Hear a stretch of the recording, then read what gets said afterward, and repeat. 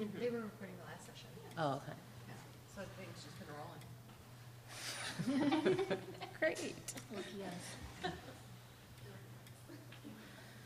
Okay, it's 10:45. It looks like we have a couple of people still trickling in, but we'll try and keep on schedule here and get started. Good morning, everyone. Thank you so much for sticking around to the very end of the conference and joining us this morning to review ways for evaluation and feedback to work for you. We have 4 presenters this session, and each of them will explore a different way that evaluation and feedback have helped strengthen their organizations. Some examples will feature AASLH's Visitors Count program, while others will feature both high and low-tech ways you can engage with current and future audiences. Out of these examples, we hope to both affirm and inspire your commitment to listening, learning, and growing from feedback. I'm actually going to let each presenter introduce herself and her organization before they start their section. And then we're definitely going to leave some time at the end for questions and conversation. I do want to briefly mention that we have left some handouts by the door. On one side, it has all of our contact information. On the other side are some examples that are going to be discussed today. So we're going to get started. I think Tracy's going to go first.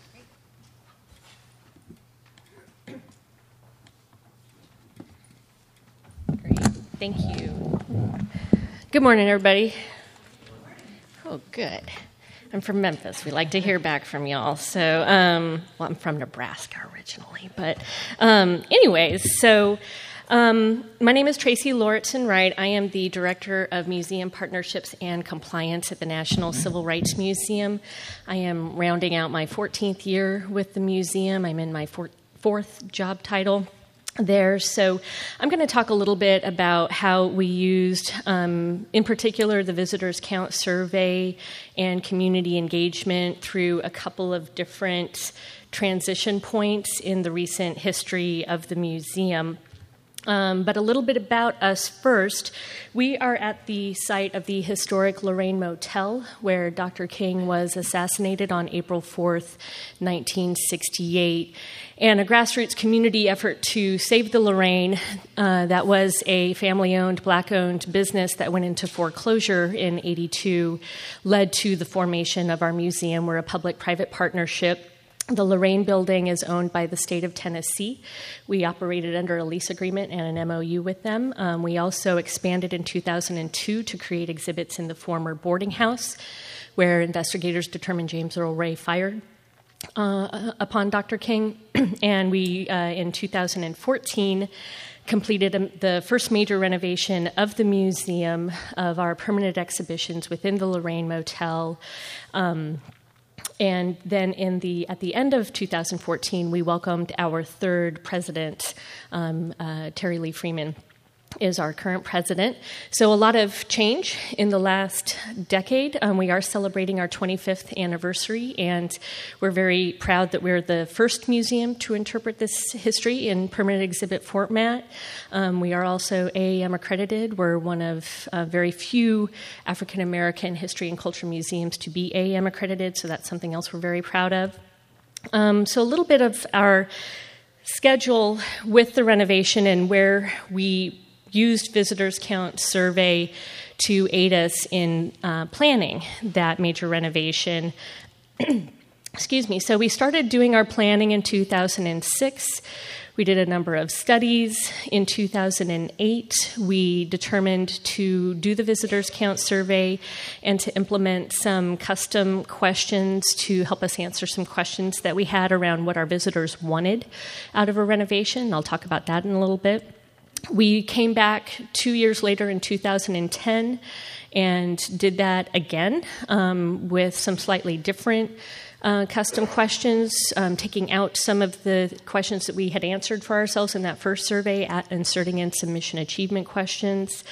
We skipped 2012 because we began construction in the fall of 12, and the cycle that we're on with that survey is beginning in the summer, continuing in the fall, and then we add a collection period during Black History Month because we get a different audience during Black History Month than we do at those other two periods. And then we are right now in the middle of our third visitors count survey with a new mission. So we've retooled how we intend to measure mission achievement with this survey tool. So how we customized the survey back in 2008, excuse me, we had some ideas that we might want to change up our layout and our structure. It was chronological. We thought maybe we want to move to thematic. We put in some questions asking visitors what did they want more of. We thought they would come back telling us they wanted more technology. And we were affirmed with the chronological layout and structure of the exhibits, so we retained that. That's what visitors overwhelmingly told us they preferred. In regards to what visitors wanted, the number one thing they told us they wanted more of was artifacts, which was a surprise. We thought surely they're going to want cool digital interactives, but they wanted more artifacts. And number two was more film. So we listened to that and responded to that as we did our exhibit design and planning with that. And we did integrate, of course, some cool digital interactives, which are pretty snazzy, but we also have a lot more artifacts, and we have a ton of film now. Then again, in 2010, we wanted to check our mission achievement pre- and post-renovation. So we, excuse me, I guess I said we're doing our fourth visitors count. I'm just realizing it's 2016, not 2014. So we're doing our fourth one right now in 2014 after the renovation we tested, and that's where we got our mission achievement results coming out of that. So we wanted to look at how does our experience help visitors to feel that they have a responsibility to be an engaged citizen. How can we help them personally identify with this history? So a couple of design solutions that we developed through that, we decided to place our visitors shoulder to shoulder with people from history. So a lot of life-size murals, having people enter the museum. This is the mural that you see as you enter the museum experience. You are walking beside the marchers. You're joining the movement. You're joining the march as you enter the museum. And then we decided, excuse me, that we would just tell people that we expected them to feel that they have a responsibility to the ongoing work to form a more perfect union, that work is ongoing and we all play a role in that. So we have a brief statement at the introductory panel in our first gallery where we tell people that this story continues today with you. And then we have a major theater experience as folks come out of that theater. They, again, we have an animated scene of people marching. So again, we're joining the march again as we continue our exhibit experience. And then one of our cool digital interactives is our multi-touch, multi-user table, Join the Movement. And I often describe this exhibit as the most challenging exhibit in the entire museum. It took us a long time to figure out what we wanted to do with this. But what we do is we present different issues, and people can choose an issue. You're then given, excuse me, I'll go back to this. So then you're given three choices. You can take a position, and you have to take a position. You have to make a decision. Where do you stand on this issue? After you take your position, you get some historical assets, some photograph or film, and then we bring you to a connection to the present day. How is that issue relevant to us still today? And then you can join the movement. You can take a pledge. I'm going to do something about this issue. After that moment, then, as you can see there on your right, you can spread the word. You can invite others to join you, and you get a little ticker up there that ticks up if other people around the table choose to join you in taking that same pledge. So a couple of things we're trying to do there is, one, show the importance of taking a stand as an individual, two, connecting our current issues with the past, and then also showing the power of people coming together to make change And then after what we call our Ellipsis Theater, because it's before you go to the last theater experience in the Lorraine building, but you still have the Legacy building to go to. So then as you exit that Ellipsis Theater, you again join this animated scene of contemporary dressed figures. So again, as you go out into the world again, you're joining the march. So our old mission then that we tested both pre and post renovation is this. It's long and lengthy. And but the crux of it is that we wanted to inspire participation. So that's pretty ambitious. So this is how we tested that in the years before the renovation. So with our old exhibit experience, these are the questions that we had asked folks about coming out of that experience. How did they feel about their own role? Did they feel inspired to participate? And so we got some pretty good numbers there. And then post-renovation in 2014, we tested it again, and we were greatly relieved and glad that those numbers did go up, because that was part of our goals with the renovation. So we had some increases there. And so just comparing those side by side, we had some statistical improvements in mission achievement, which was a great thing for us to be able to illustrate to our board after we had just gone through a $27.5 million renovation. Say it worked.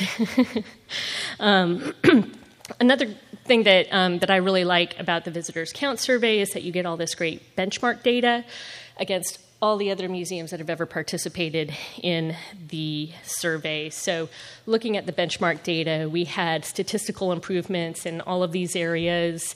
In about 80% of all of the question areas, we performed statistically higher than our peers, which was, again, another great thing for us to be able to illustrate to our board. Then we welcomed a new director, and she led the effort to restructure our mission and begin a new chapter in the organization's history. And so our mission now is that we are examining today's global civil and human rights issues, provoke thoughtful debate, and serve as a catalyst for positive change. So right now we are in the process of collecting surveys again with new questions on mission achievement. So these are the questions that we're asking now about that. And part of our goals with this is our new president is trying to not necessarily reposition us, but promote us as she's been calling us the new public square. So wanting to be the go-to place where we can have really challenging conversations about all of the issues affecting our society, and the place where all of that dialogue should be happening. So of course, this is not uncommon. Lots of organizations have been doing this and are doing this, but for our board, we're wanting to test this to just illustrate that point through some data. So we're looking at getting some feedback from our visitors on how do they view us as a museum and as a site, and how do they feel we should be serving in that capacity. So as I think about how we've used this particular survey tool, and how it's kind of guided us through the history of the museum, reflecting back on our 25th anniversary year. When the museum opened in 1991, we had about 90,000 visitors annually, and about 80% of them were African American. Now we have over 270,000 visitors annually. They're about 55 to 60% African American, about 7% international. So we have a much larger, much more diverse visitor. We also went through a period of becoming more financially stable, and then we did our big, of course we did a capital campaign for the Legacy, but then our capital campaign for the renovation was much larger and broader in scope. And so making that really significant investments in our exhibits and our facility, and then moving into a position of financial sustainability. So within the last decade, we've gone from having a budget of about $3.8 million. Annually, we had a line of credit that we had to draw from in those lean winter months when not as many folks were traveling to Memphis. But now we're at a point where we have a $6.6 million budget, we have a $5 million endowment, we have about $3 million in operating reserves. So those investments that we've made have proved very fruitful and the right decision for the sustainability of our organization. And so now that we've made those investments, we're now looking to further expand our role within our community and within the national dialogues regarding civil and human rights issues. And for me, it's been great as we go through that process to then be able to come back to our data and look at those points where it's affirming that the work that we're doing is right and bringing the results that we had intended. So we'll take some questions later, but I'll pass it off for now. Thank you.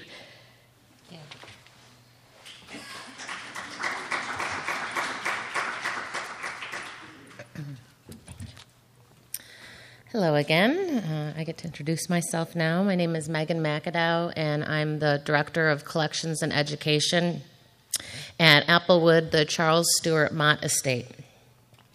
For my section, I'm going to talk about evaluation that focuses on feedback from non-visitors. And I would assume that most of you in the audience fit into this category. And probably most of you have never heard of Applewood before today. You're not in the minority. Most people I encounter regionally, sometimes even locally, have never heard of Applewood Estate, which is located in Flint, Michigan. I attribute this mostly to the fact that the estate was a family home up until 1999 and had only been open to the general public on a handful of days in the summer since then for public events. That is until this year. The estate has been owned and operated by the Ruth Mott Foundation since Ruth Mott's death in 1999. And they've been trying various models since then for operation and use of the estate. However, up until a few short years ago, they had never hired any staff with museum experience or working from historic sites. And in fact, most of the estate staff were carried over from when the estate was a private home. And all of the rest of the staff were part of the grant-making arm of the foundation. And they really only used Applewood as a meeting and convening space. But with the 100th anniversary of the estate approaching in 2016, the foundation hired me in 2013 to begin planning for a new approach for estate operations that we would kick off in our centennial year. Before I get to that planning process, which was rooted in feedback and evaluation, I'm going to take just a few moments to give an overview of Applewood and its history. So this is Charles Stewart Mott, or more commonly known as CS. He was born in 1875 and lived until 1973. CS built Applewood Estate in 1916 to be his family's home and a gentleman's farm. I know that both the name Mott and Applewood conjure up associations with Mott applesauce and apple juice. And although this was not how CS made his fortune, the Mott brand does actually have roots with his family. CS Mott's father, uncle, and grandfather owned apple cider and vinegar businesses in New York and New Jersey. However, CS was uninterested in apple products. He had an engineering mind. So when his father passed away in 1900, he sold the business and the name, which carries with the products today, and he shifted into the family's other business, which was in wheels and axles. So one of the major buyers for his axles was Buick Motor Company in Flint, Michigan. And in 1905, William Billy Durant of Buick asked CS to open a factory in Flint. However, CS decided instead to move the entire company as well as his family to Flint. By 1913, he sold the remaining shares of his company in exchange for stocks in the newly formed General Motors. And the rest was history. CS was on the board for a record 60 years at General Motors. And he was also involved in many other enterprises, from banking, the sugar industry, very involved man. He quickly adopted Flint as his home. He became mayor for 3 terms, but probably his most prized accomplishment was starting the C.S. Mott Foundation in 1926, which he himself directed for nearly 50 years. Still one of the largest foundations in the country by total assets, the C.S. Mott Foundation continues to operate today locally in Flint, as well as nationally and internationally. But back in 1934, C.S. married what was to be his 4th wife. That's a long story.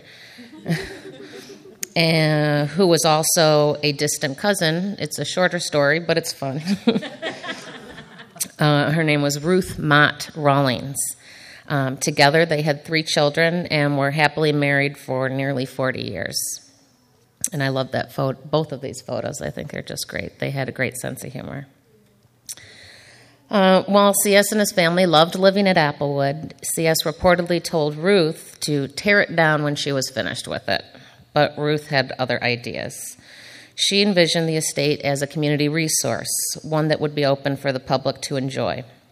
Therefore, she began restoring the estate in the 1980s, and upon her death in 1999, she had the estate transferred to the ownership and care of the Ruth Mott Foundation, which is a place-based philanthropic entity that she created to further the causes she was most passionate about in her adopted hometown of Flint, Michigan.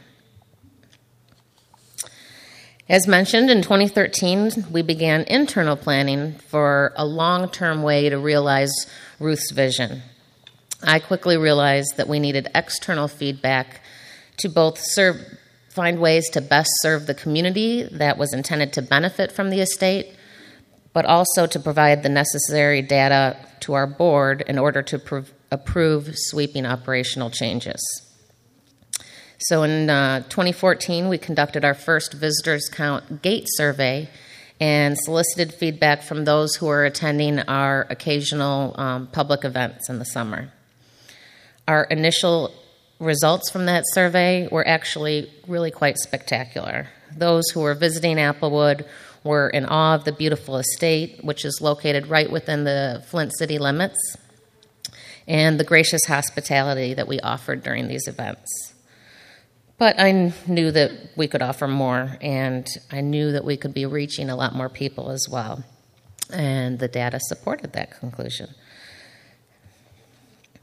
From the initial visitors count program, we took the data and created a more refined spotlight survey with the help of Deb Wilcox of Visitors Count. So if any of you are familiar with Visitors Count, you'll know that they find many different ways to work with you and your different needs, and so they helped us to create this spotlight survey.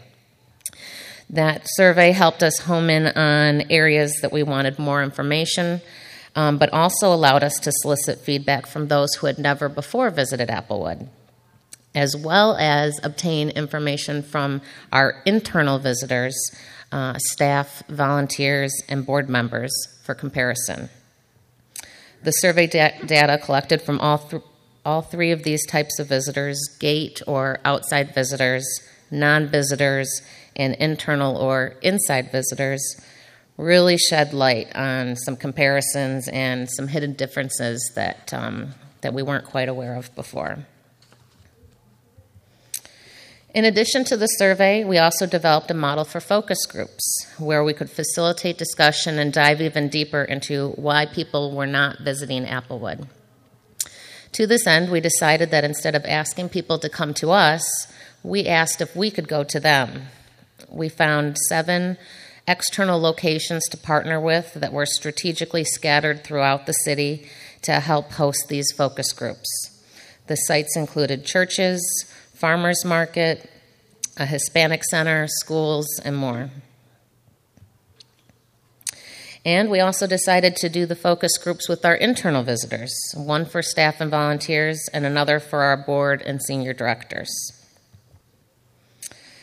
The approach that we took for these focus groups, in addition to the surveys, was again to facilitate dialogue and discussion.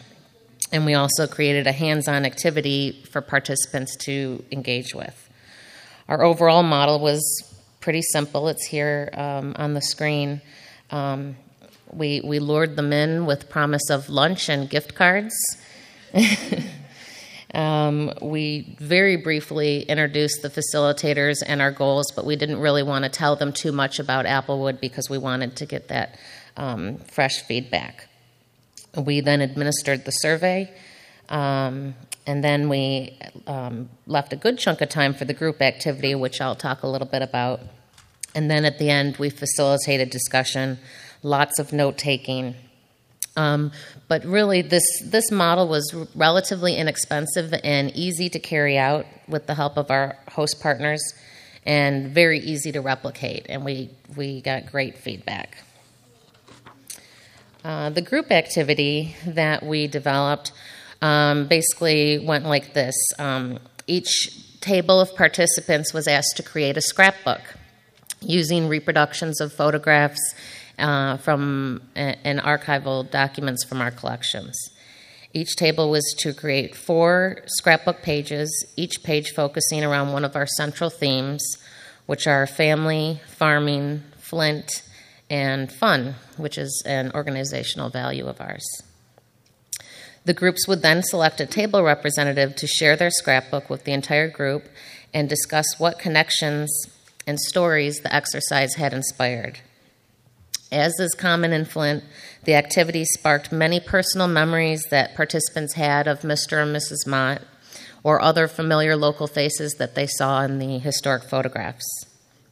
And we also knew from our experience that our community members love sharing these stories, and so all the groups really seemed to enjoy the activity, and sometimes it was difficult to kind of rein them in because they just were swapping stories. These photos here are actually of a focus group that we did with a group of educators, and they definitely provided another unique perspective to us, both that helped in our program development, but other things just with our general operations. So when we got the results from our surveys that included non-visitors, we were keenly looking for differences between our visitors and non-visitors. And in the visitors count lingo, there were 2 key drivers that were indicated: value and welcoming. Honestly, both of these had us pretty perplexed, especially value. Everything at Applewood that we've ever done, from large public events with refreshments and activities to fully catered meetings, has always been completely free. So this actually had us think a little bit more deeply about what is value and how money really is not the only factor. It actually kind of led us to think a lot more about relevancy. And those discussions propelled us as we continued our planning and development. And while I could somewhat understand the welcoming issue, we're a gated estate that is generally not open. I had kind of been hopeful that word of mouth through the community about our outstanding hospitality had spread, but the data showed that there were concerns about whether or not the estate would be welcoming. So while not being open regularly was surely a key to this, it also made us dig deeper and consider how effective our diversity and inclusions might be. Despite being central to our mission, vision, values, and practices since our founding, unfortunately, we were still finding that many people had preconceived notions of who would be welcome at an old estate. The feedback also showed us that non-visitors often just don't know that much about Applewood or the Mott family for that matter. While we have had a pretty healthy marketing budget and worked hard to target many different populations, our messages were still not coming across. However, the simple fact that we were rarely open as being one of our largest barriers finally became clear to everyone. So the data results and feedback gave us some clear action steps to take. We need to become more welcoming. We need to prove that we have increased value. Few of the ways that we plan to do this were, of course, increase access, become open on a regular basis, open the house for tours. Previously, when people were on site, they put up signs saying, please peek in the windows, but they wouldn't let people in. Definitely we knew that we needed to share more about the family and the state's history, but in doing that, above all, make sure that we are being relevant to today's audiences. So while it wasn't necessarily easy, I must admit that it really was fun to respond to this feedback. And for all intents and purposes, we were opening the estate to the public for the first time in its 100-year history. So within little over a year, we worked hard to open the estate on a regular and consistent basis. This is primarily done through volunteers helping us in our operations. We developed dialogue-based tours that highlighted relatable stories.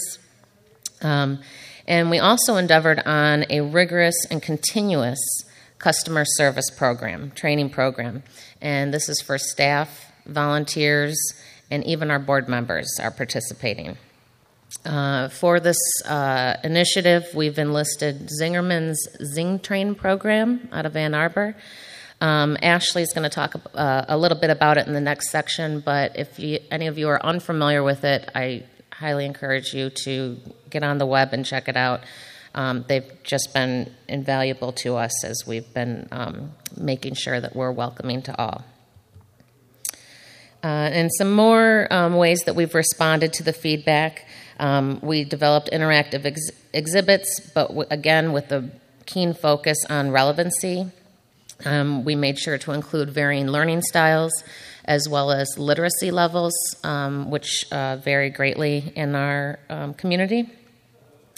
We continue to develop programs that relate to current needs in the community, like access to fresh, healthy food, and this nicely ties in with our heritage as a gentleman's farm. One somewhat small but popular program, per se, is called A Taste of Applewood. And every day we feature a tasty treat made from food that was grown right there at the estate. Those that were participated in the Flint bus trip the other day got to have some hot, fresh peach cobbler made from peaches grown on the estate. The staff enjoy this program, too. We also do tasting of fresh vegetables as those are harvested. So it's been really fun, and we're looking to expand on our food programs. So real briefly, lessons learned. I was trying to figure out how to tie in this photograph that I just love of Ruth Mott with her grandson. So I'm saying feedback is fuel. So it gives validation, but it also gives direction for planning and development. It gives you something to stand on when you go to your board and your staff, and I'll even add, and your volunteers, to say that this is what the community wants. And it gives you results. We have had overwhelmingly positive responses this year to all of our new offerings and experiences. Our tours are almost always completely booked, but because of our customer service model, we almost always find a way to fit everybody in. And lastly, again, to mention the Visitors Count program, we've been really happy with it, its flexibility, the benchmarks, as Tracy mentioned, and we're doing it again this year to compare to our 2014 survey, and looking forward to trying their education evaluation program. So, thank you very much.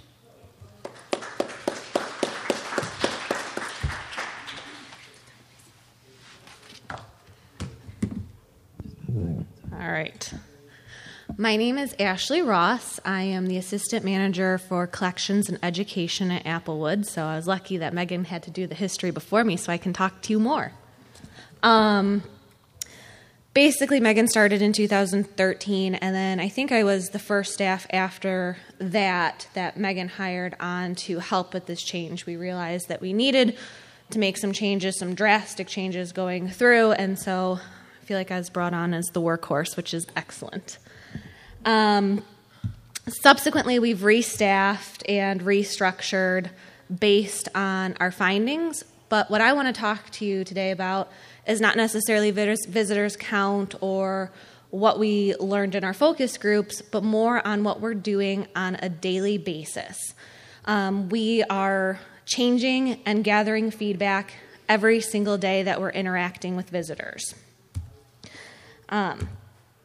Not all of us have the staff or the budget, or maybe we're just not ready to take the jump into, multi-year survey projects.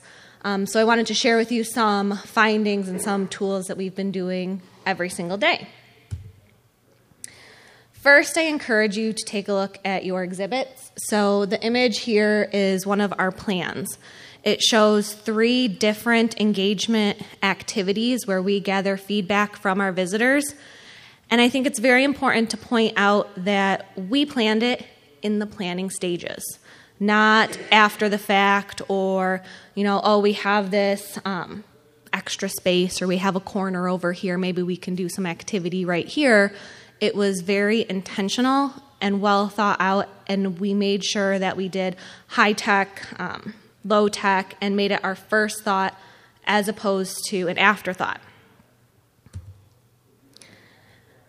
Most importantly is you don't have to reinvent the wheel, and I do encourage that. I know we've probably all heard that a million times. I think I've heard it in almost every single session I've attended so far. However, no, you don't have to reinvent the wheel, but you have to make it relevant to your audience. So you can't just take somebody else's idea, plop it into your exhibit, and expect for it to work. It's not going to happen. So our first example, I will admit, we borrowed it for our exhibit. These are photos from the Bill and Melinda Gates Foundation. I don't have a fancy name for it. I just call it the hanging cards. But they ask people what is their cause, what's important to them. We thought this was great. We are a foundation. What we do is a little bit different. We have core values. A little play on words. It's an apple with an apple tree, so it's our apple core. What are your core values? But we ask different questions on our cards. What is one of your core values? What is your favorite way to engage with your community? What is something new you learned at Applewood today? Basically, because we are a foundation, some of these questions, what are your core values? What does that have to do with a historic site? Well, it's very important to our foundation to be getting feedback on a regular basis on what the community is looking for. If we're funding blight removal and animal welfare, but on our hanging cards, people are saying economic development and historic sites are what's important, we have to report that back to our board to make changes internally. It's our firsthand experience with who's coming through the door, and that is our community. So we want to make sure that we are touching and actually reaching what's important to them. This can be adapted. Oh, I put pictures in. It can be adapted to whatever is important to your site. What do you want to learn? Again, obviously we ask the question, what was one thing you learned at Applewood today? Well, that tells us what are people actually taking away from our tours, from our exhibits. It's a common question. I'm sure we all ask it at some point, but that way we know what facts were actually received. A lot of times we get the kids answering this one, and they say, oh, it's because C.S. Mott had 4 wives. Well, I don't know if that was the main takeaway, but, at least we're capturing something. The next one I want to touch on is sticky notes. I've seen multiple examples, even in this room, of the sticky note activity. And so quick survey. How many of you have done something with sticky notes at your site? That's what I figured. Excellent. Quite a few of us. Again, we've heard it all before. A lot of us have implemented it. But I really want to encourage you to think a little bit further about it. It's nice. It's an easy, inexpensive way to ask a question or have people do an activity. But we really need to be more thoughtful with it. This actually was, it's in the middle of our exhibit. It's not at the end. It's not, it wasn't in a dead corner. It's in the middle of a wall in the middle of an exhibit space. So before you do the sticky note, I want you to ask these few questions. 1, what is the point? What are you asking? Why are you asking it? What are you going to do with the information? And then what is the value added? This activity has been done over and over again. So sometimes the purpose of sticky notes is to create a dialogue, to have visitors interact with each other. And sometimes it is to gather feedback. What I often see happen is, again, that it's a dead space. Let's fill it up over here. What we've done with our exhibit, because it is in the middle, we ask people, what are your favorite places in Flint? And we have 2 purposes for this. Well, I guess I should say 3. 1, it does create that dialogue between visitors. But the first one is to make the connection between CS Mott and the community. Many of the things that people love in Flint were actually funded or created by CS Mott. They're funded by the foundations. And that's the biggest second point is people are going to be putting these sticky notes and saying, this is my favorite place in Flint. And it's kind of a secret self-promotion because we are a foundation.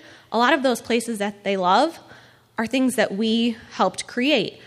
After the fact, we talk about the foundations and the foundation work. So people have put their favorite places already here. And then we're talking later about, oh, my favorite place was the Flint Farmers Market. I didn't know that the Ruth Mott Foundation helps fund that. And so it makes this secret connection and gets you to think before giving you the direct relation. I'm only going to touch briefly on this because I do want to show a high-tech element. Both of those were pretty low-tech feedback aspects. But this is our How Will You Engage kiosk, and it is a fancy little iPad, and basically we ask our visitors what's important to them. Now, we've kind of already asked that in our core values, and that's okay. So from the hanging card section to this, we're asking people again, what's important to you? Where should we be spending our money as a foundation? Yes, we're asking the same thing, but we're doing it in 2 separate ways. Most people that come in are not going to use every single tool that is out there. They're not going to engage in every activity. With the technology, especially the iPads, we tend to have our younger visitors. I say younger, maybe like 20s, 30s, people who are apt with technology. The hanging cards have been really great for all ages, but especially little kids who like to color and do all that. But you're getting feedback, getting the same questions answered from people that you might not have heard from in this one activity, but don't worry, I have it over here. So we're still getting that information. We have to approve it on the back end. We do give them some options. People love to take their pictures.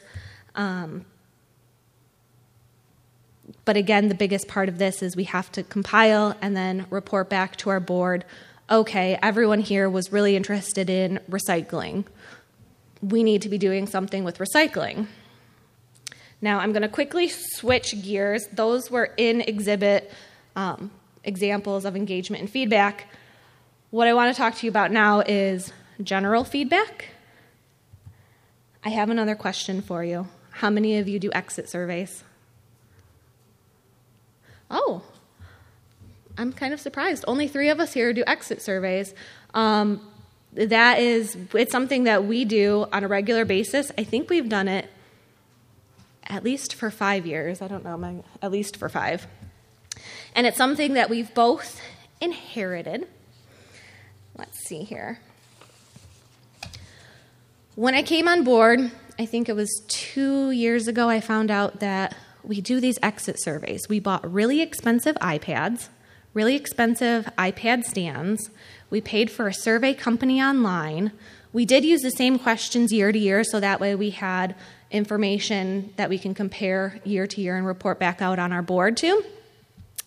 However, after the restructuring, the exit surveys kind of fell onto me, and this year I had to write a lovely report about all of the information we gathered from our exit surveys. We have thousands of visitors, even before we rebranded, reopened up. We had, in here, 187 responses. Our volunteers who were tasked with passing out the surveys and collecting information were not comfortable with iPads. There was no training on them. Our visitors weren't necessarily, even if they did, were asked, were not comfortable taking it on an iPad. And so we had to do this report with charts. It was great and wonderful, and our board wants to know what's going on. And yes, people love Applewood. 90% of visitors reported having an excellent time, and 86% were going to recommend us. That's pretty great. However, then I had to let everyone know that that's wonderful and fabulous, but it doesn't mean a thing because it's not statistically significant. So this year we went back to paper surveys, which is a lot more work because the analytics aren't just done for you on the back end.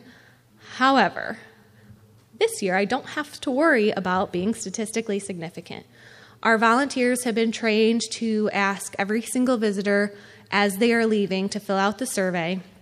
It's a quick one-page sheet, and everyone is comfortable with the information. So it's making it a lot easier this year, where we had this great technology aspect, but if nobody's using it, it doesn't really do us any good.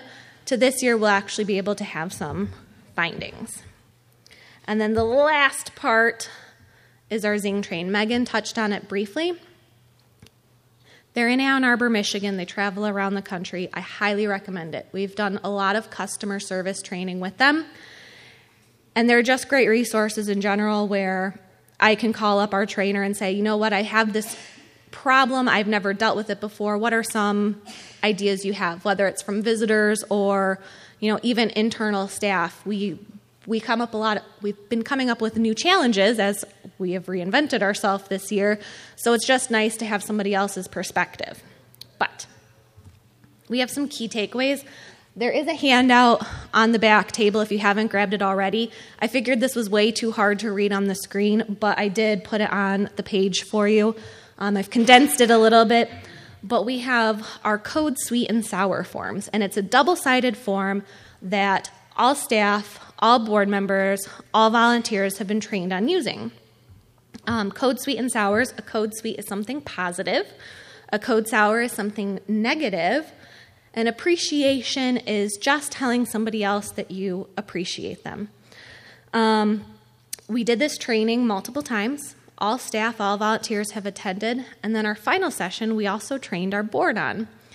And our board was surprised to hear that we would ever get negative feedback. It didn't occur to them ahead of time that, why would anyone have a problem with what we're doing? Everything we do is free. What are people complaining about? We are the grantors. We give you the money. We have these great experiences. We give you food every time you come in the door. And so we kind of had to break them into that easily and say, we are open. You can't please everyone no matter how hard you try. And then they were also shocked, the board was shocked to find out this crazy Ashley person and Megan want to record every single complaint we're getting. What is this? So Code Suites, I'll start from the very beginning. Code Suites, we record anytime we hear something positive. So visitors may not always go up and say, wow, you've done a wonderful job. But our volunteers and our staff are walking around, and they will overhear conversations. Wow, my docent was amazing. And so we encourage anybody who hears that to go in, fill out a Code Suite, and say, I heard so-and-so say they had a great house tour today. That feedback's not something you're normally capturing. It's just, that's great, wonderful, I overheard it. But most of the time, for example, our horticulture staff, they don't work the same hours that everyone else works. They don't hear that their gardens are lovely. So it's very nice for them to be able to get this feedback. The code sours, vary significantly.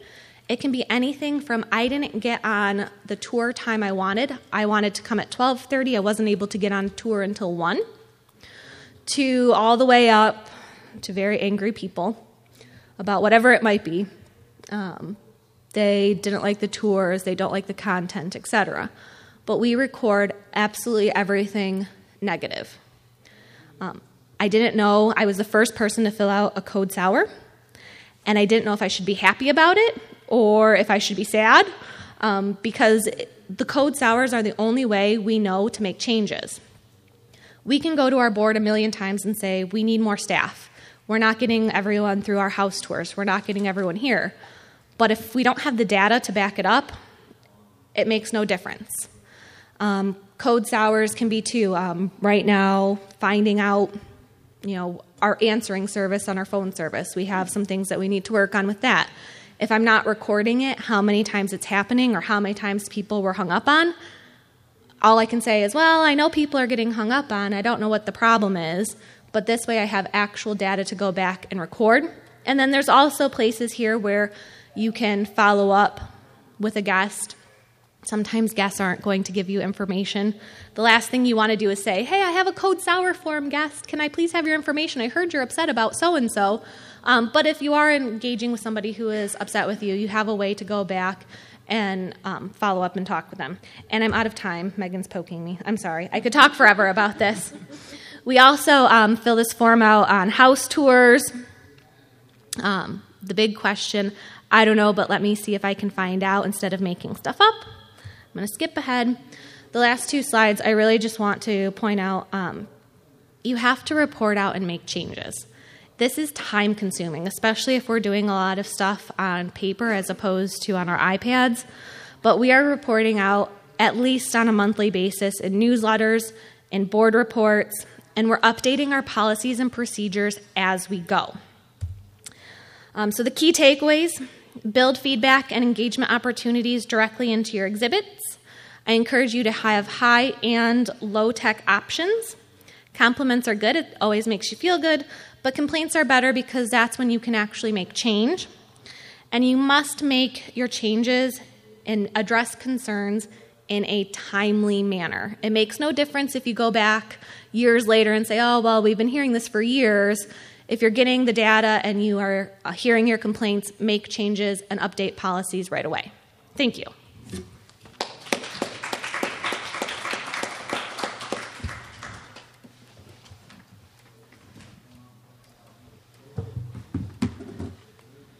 Good morning. My name is Cinnamon Catlin-Legutko, and I am the president and CEO of the Abbey Museum in Bar Harbor, Maine, where I have worked for 7 years now. And my part of the presentation, which I will try to make a little short so we don't run out of time today and we have plenty of time for questions, is to demonstrate the museum leadership view of all of these types of tools.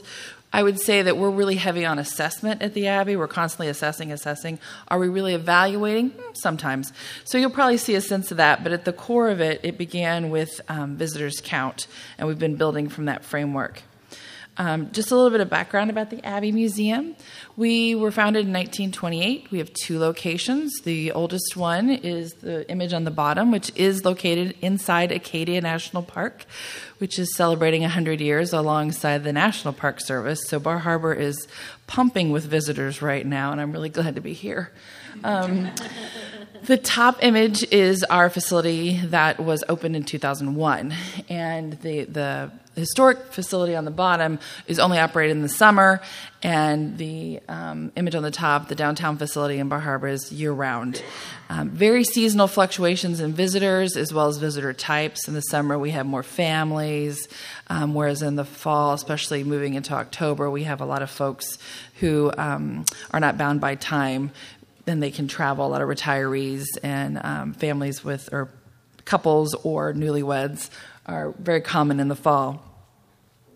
This creates a pretty intense dynamic of visitation, but also, more importantly to us, we're very sensitive to the communities we work with. We work with the Wabanaki communities in Maine. There are 5 tribes in the Wabanaki Confederacy: the Micmac, the Maliseet, the Passamaquoddy, the Penobscot, and the Abenaki. We're also expanding our thinking around this to be mindful of the homeland of the Wabanaki, which extends beyond borders up into Canada and throughout New England. And you'll see an image of that shortly, how we consider our geographic impact. So when I got there 7 years ago, the organization had been in serious financial crisis. It was 2009, but also some of the issues were self-made, which is a very long story, and I've told many times. But I hit the ground with a listening mentality, listening, and then moved into something more formal with Visitors Count about 5 years ago. Going through that process in the summer and then also in the fall was key to us to recognize those two different types of audiences. We also convened a couple years ago a creative summit because one of the key groups we work with are Wabanaki artists through our shop, through our programming. We hire over 30 Native demonstrators, performers, or artists to deliver programming content for us, either at the museum or inside Acadia National Park or somewhere else across the state. So we wanted to have a creative summit to really convene artists and find out what they really need and want and what the Abbey's role should be. It was a very successful process. You'll see some results of that in a minute. Interpretive planning, that was a 5-year process. No, 4 years. I'll give myself a shortcut on that. It was more like 4 years. And it was quickly moved into an interpretive framework rather than a plan because we learned a great deal about ourselves and the need to be nimble. But it got us out there talking to stakeholder groups over many years, surprising viewpoints. We also convened about the same time our Native Advisory Council, which is a standing group appointed by tribal leadership, and we convene at least every year, if not more. And we also had a recent strategic planning process that is built upon all this, which included over 30 stakeholder interviews with individuals or groups. I hope you get the idea that we're constantly listening. It's a big part of my job is to listen. Community observation and participation, getting yourself in the room and serving in the community has been helpful, really seeing the dynamics of how the town works in Bar Harbor, what drives people, what motivates them, and then really active learning by board and staff. We bring in speakers to board meetings. We send staff out constantly to conferences and training to really hear what's happening in the field and what possibly we're doing differently. There are lots of messages that came back, lots of feedback, and I've selected just a few because it leads to my point of all of this. We learned that museum history, and this may be a surprise to some of you, hopefully isn't, museum history is fraught with injustice in relationship to Native concerns. It's not a natural relationship for Native people to work with museums. It's uncomfortable, it's troubling, it's challenging, and sometimes it's quite harmful. We learned that very loud and clear.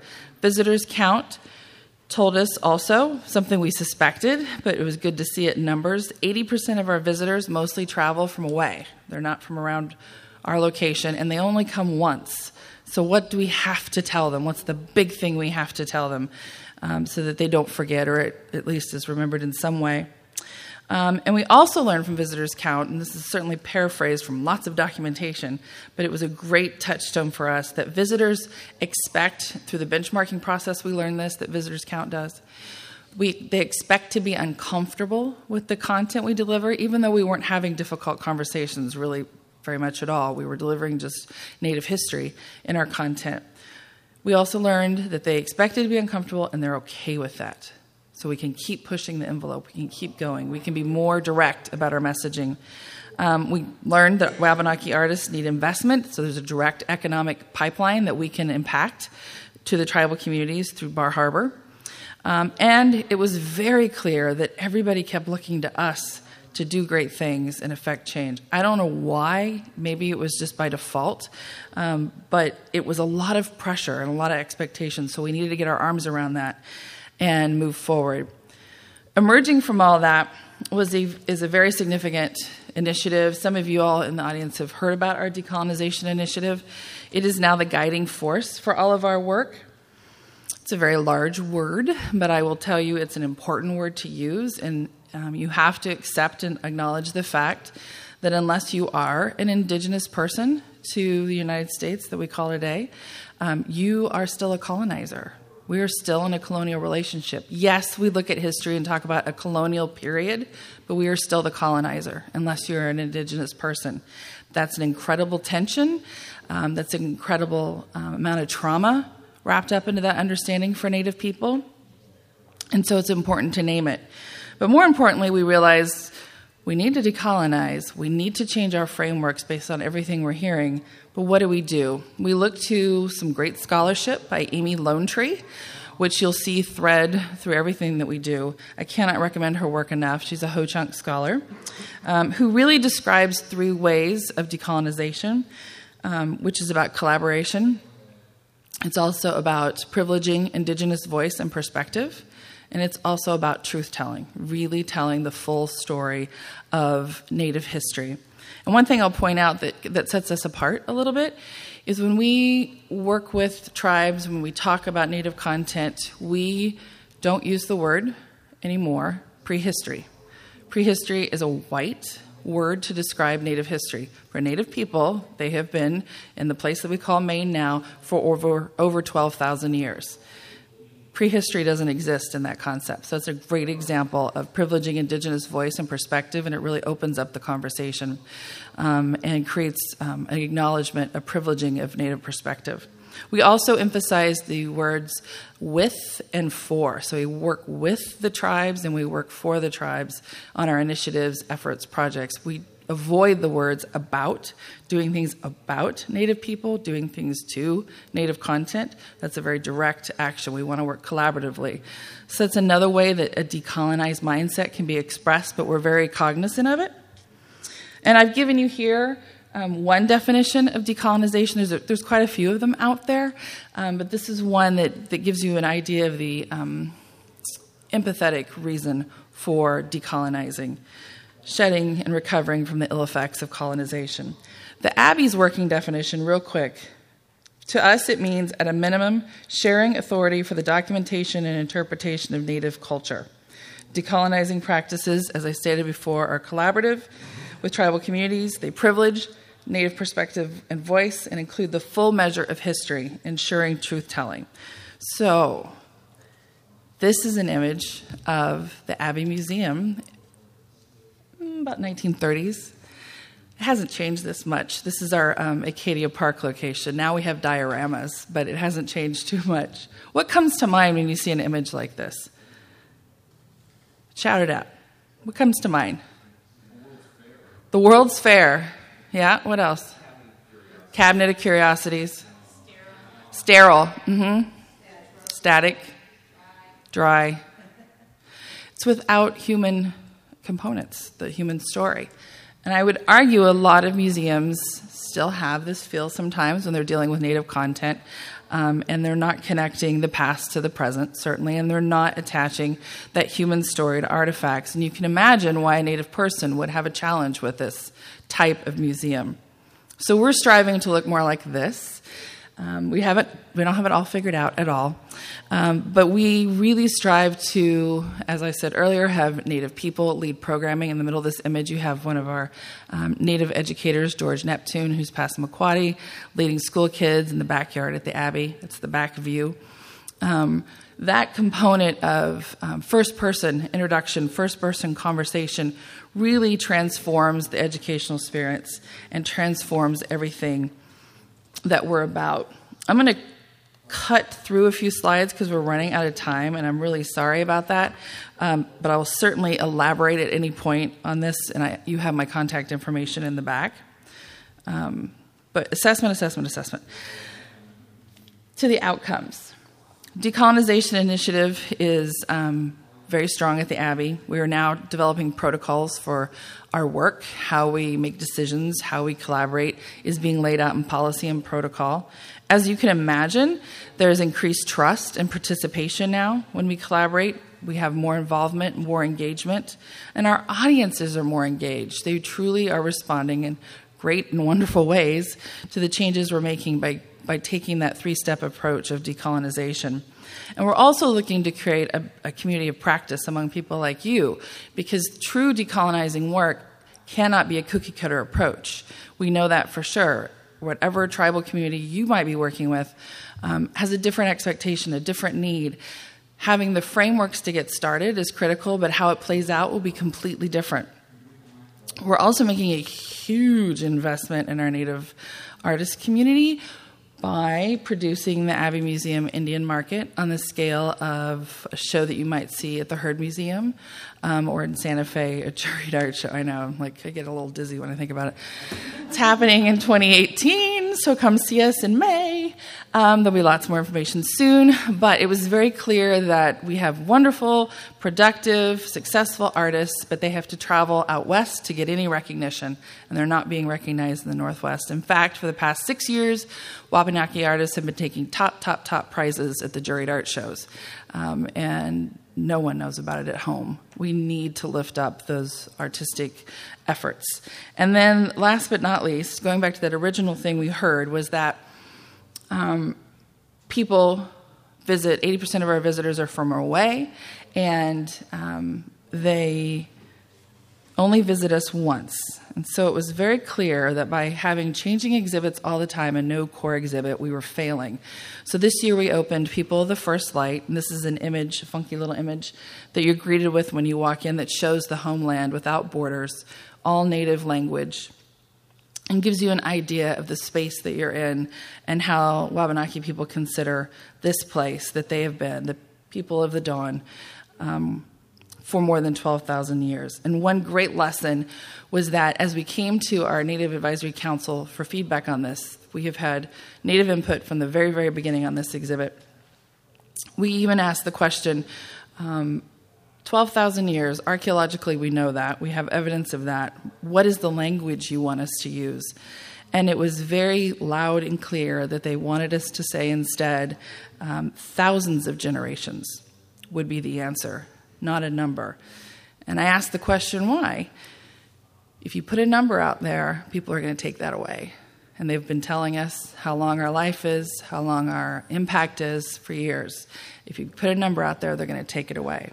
So you see thousands of generations all throughout. Now, if you do the math on that, that's not actually possible, guys. That's a lot of time. But it's the concept of always being here. And only one person has picked up on that so far. We do a lot of in-house surveys. One gentleman became very upset with that concept because it was not possible when you do the math. But he also said the entire organization is full of propaganda. So that one, I wanted to throw it away so bad. But it was very clear that he's the guy we need to keep working on, but don't change the path of where we're going. And in this exhibit, you really see a connection between the past and the present. The past is now. We include contemporary issues that's changeable. We have this really cool system that we can print in-house that's all magnetic. They can come down and be put back up when hot topics are changing or breaking news. We want to be really relevant and responsive because visitors are bringing in what they just read, what they just heard, and we want to be able to respond in a significant way. And then just to conclude, I know that it may seem very non-traditional and maybe ridiculous, but I look at TripAdvisor a lot. Being in a travel community, a seasonal tourism economy, TripAdvisor is the place that just kills us. We can have a really bad day, and it happens, of course, like we all have them. The front line has fallen apart or something's happening, and it shows up on TripAdvisor, and it's there forever. But I've been watching it very closely since our decolonization initiative started about 4 years ago, and people are now talking about decolonization on TripAdvisor. So if we're worried about that process, we need to get over that because people are hungry for that approach, that learning, that idea, and they get it. And they're saying amazing, wonderful things. There's still a bunch of nuts out there on TripAdvisor. Don't get me wrong. I've brought forward a couple that I wanted to share, but you can go look on your own. But we're constantly watching that because it is the quickest way for us to know how to get at the heart of what's going on. Like I said, I skipped through quite a few things, but I know we have a commitment for questions, and we have just a little bit of time. So I'm going to stop there.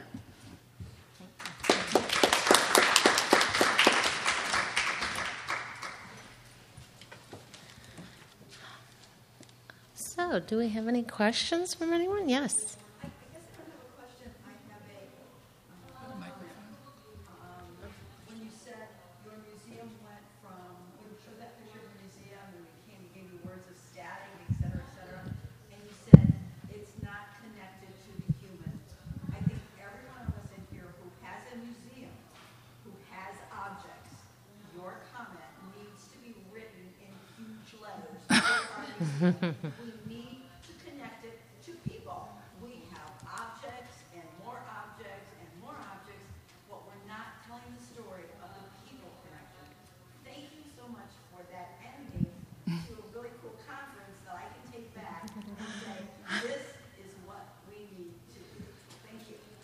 welcome. That's great. And I'm sorry that you're not on mic because this session is being recorded, but the concept, just so it's recorded, was the emphasis on connecting people to the artifacts, to the story, creating that full view of human history, human life.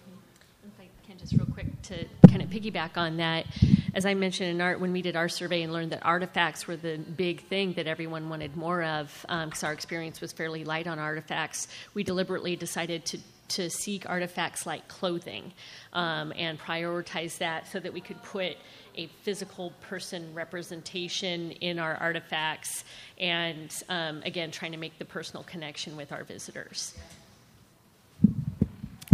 Yes. Did all three of your transformations involve a mission change? Not for us. We didn't have a mission change. Did you? Mission statement change? Yeah. Well, and our mission, during our renovation, our mission did not change. Our mission changed because we got a new president who wanted a new mission, but also to kind of put within the mission the new goal she wanted us to achieve. So. And for us, ours did not involve a mission statement change. For the foundation, I think it was just a new, the 100th anniversary that was driving the change for that. I forget which one it was, but the sweet and sour feedback. That's a great takeaway, actually, right away. I love it. Was it just to understand?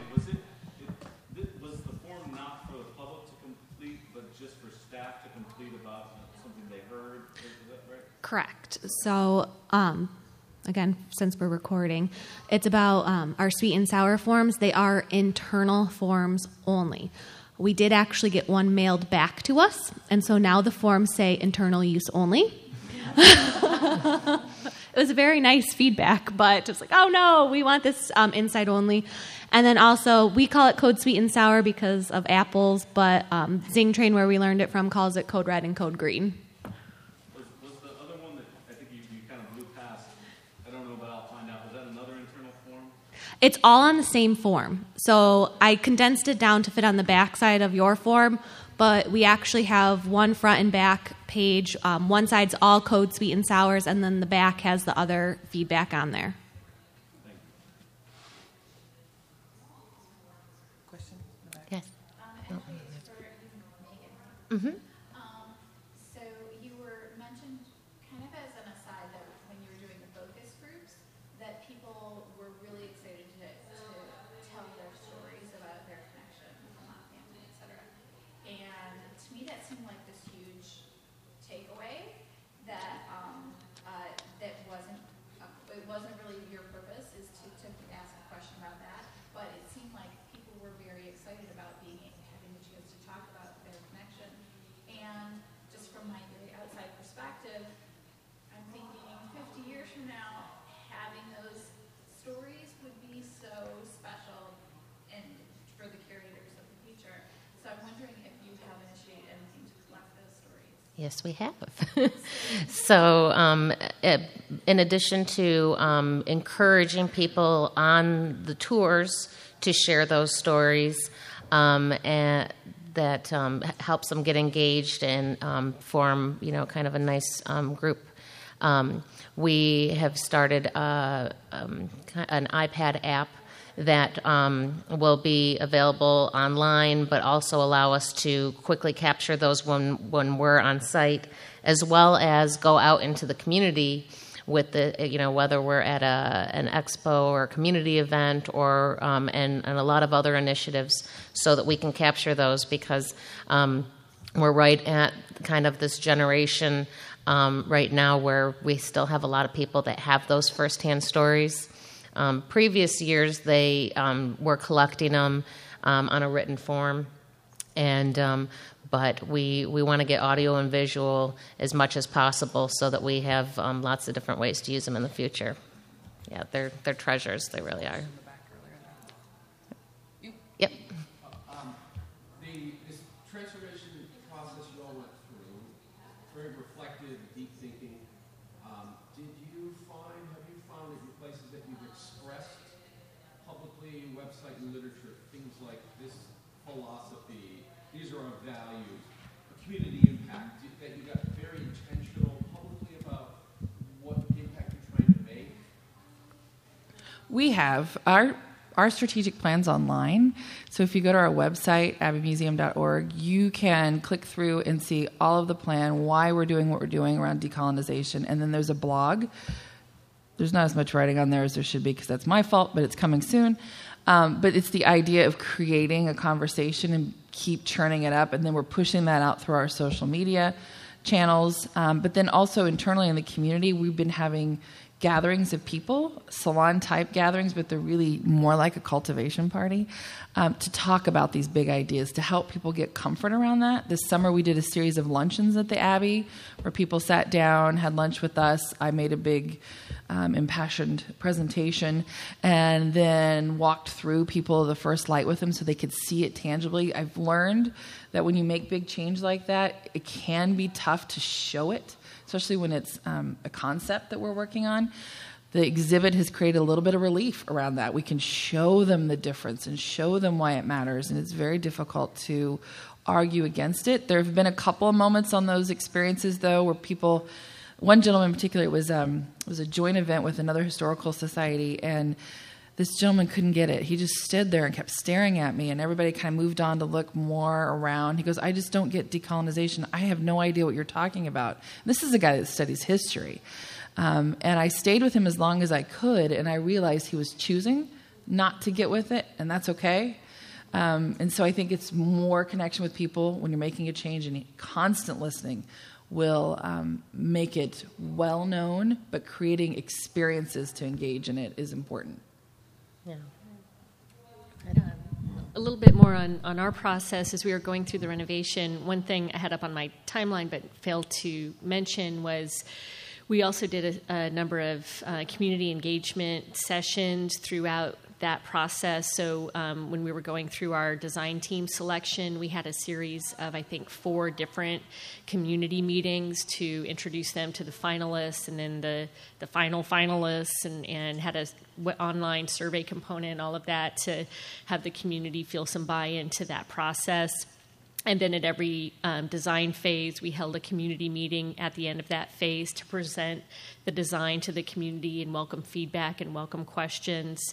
And then where we are now in terms of sort of repositioning our role within the community under new leadership, we have a new commercial that we put out there, and our new president has started a blog where she's writing on contemporary issues relative to our mission, and our new little commercial and video that we have pairs images from contemporary demonstrations and protests with historical protests, and it's trying to make that visual connection for us as well.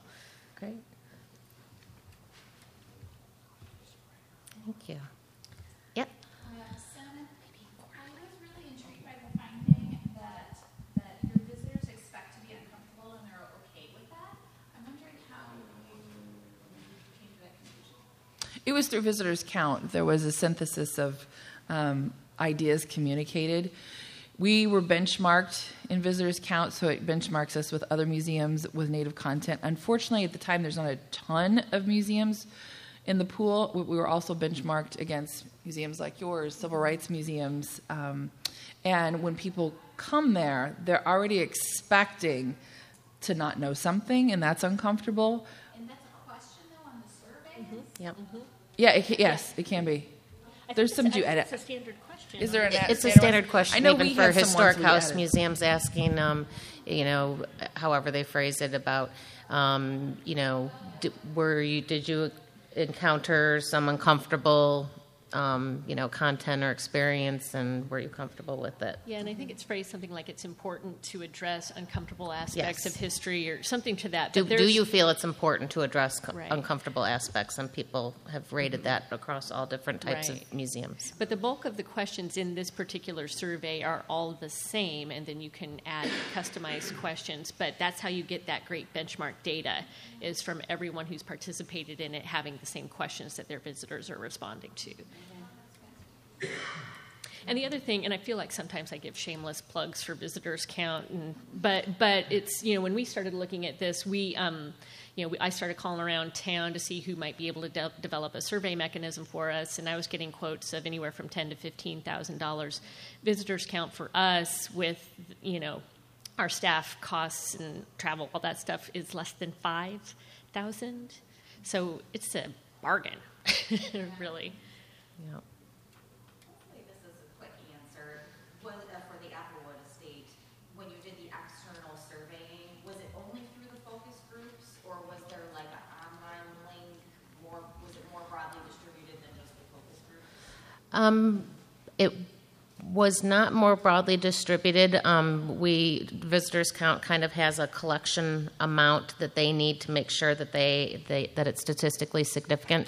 So we didn't go beyond that. However, through the foundation, we've continued the model of doing focus groups out in the community on a variety of topics, including our new strategic plan. And so it's become quite a regular thing, and I have to say it's actually really enjoyable to get out in the community and listen to people. You get a great energy from people in hearing that feedback. Thank you. I'm with a new startup historical society, so we don't have a facility yet to do like a visitors count of people in the door. Is there a component to that can go into the community to still survey and find out what the community would like to build in terms of a new historical society? I don't think. I don't know if the Spotlight survey, because they kind of like let you create your own. I would recommend calling them. They've been so flexible with us in our different scenarios and so I would recommend contacting them. Yeah, I would totally default to a yes on that, but check with Sherry Cook at ASLH, and she can connect you up. Well, thank you so much, everybody. We really appreciate you sticking around. Good questions.